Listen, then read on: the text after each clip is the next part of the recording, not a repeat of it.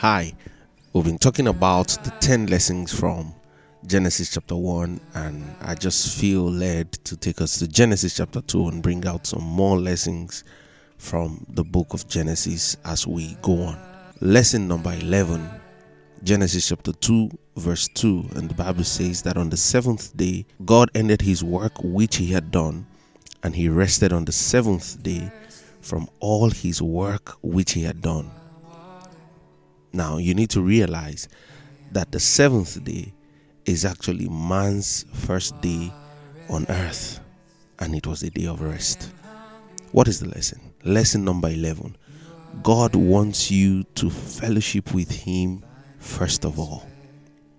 Man's first day on earth was a day of rest.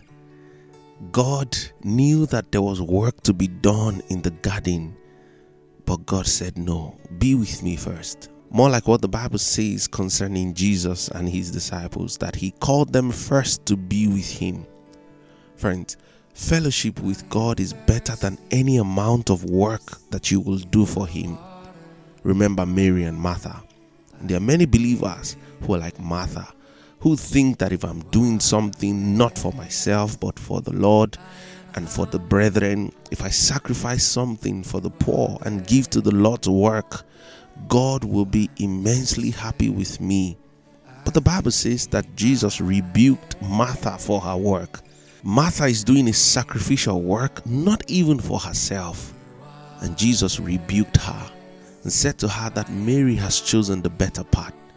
Friends, service without fellowship is not the better part. Service without fellowship is not acceptable. And this is the first lesson that God taught man on his first day on the earth, that there is work in the garden to be done, but that work can wait till tomorrow. Fellowship first before service.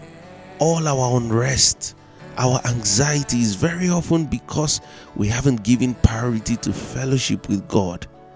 I know that you have been told that you are saved to serve, but guess what?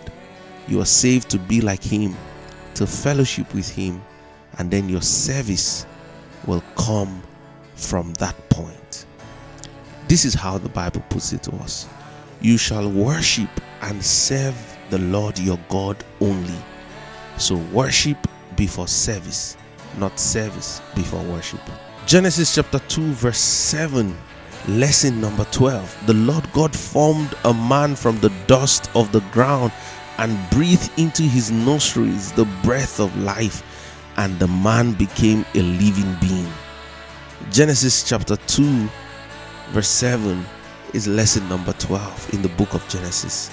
Only the breath of God makes us different from animals. Only the breath of God. Listen to me. The first part of the sixth day, God made the animals, and the second part of the sixth day, God made man. God didn't leave the sixth day exclusively just to make man. No, he made animals on the same day from the same material, the very same dust of the earth. And if you look scientifically, man and animals have almost the same internal organs, but there's one big difference between man and the animals. God breathed into man and he became a living soul. And the breath of God is the Holy Spirit. The Bible says that Jesus breathed upon his disciples and said, receive the Holy Spirit. Animals have an unhealthy, sinful passion, and the Holy Spirit in us is what separates us from behaving like animals. The Holy Spirit power in your life is the key to the true and full Christian living. The power of the Holy Spirit will cause you to evangelize with boldness, to resist the power of temptation with strength. And there are some people who struggle with secret sinful habits that has been difficult for them to overcome, and it feels like they can't win. But the secret to victory is surrendering to the work of the Holy Spirit. And when you let the Holy Spirit do his work in you, your secret struggle ceases to be a battle and it becomes a victory.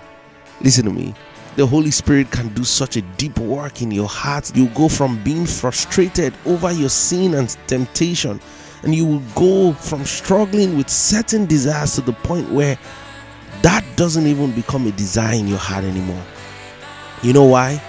Because he doesn't just change your behavior, he changes your nature, your desire, and your heart. The Holy Spirit is the key to understanding the word, not just to the point of information, but revelation. And revelation is knowledge that is set on fire by the Holy Spirit in your life. Listen to me, friends. The Holy Spirit is the key to praying into the depths of God. He's the key to sincere worship that actually opens the floodgates of heaven. And he's the key to knowing Jesus in greater depths than you have ever known him before. The Bible says in Galatians chapter 5 verse 16, walk in the Spirit and you will not fulfill or gratify the desires of the flesh. And so this is how you achieve that. Have an awareness of the Holy Spirit. Have an awareness of his presence in your life. And then learn to depend on him. And much more, obey the Holy Spirit so that you don't grieve the Holy Spirit.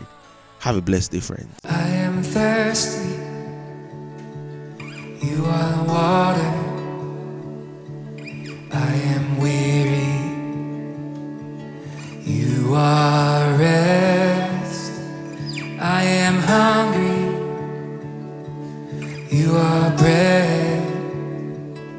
I find a place where I can lay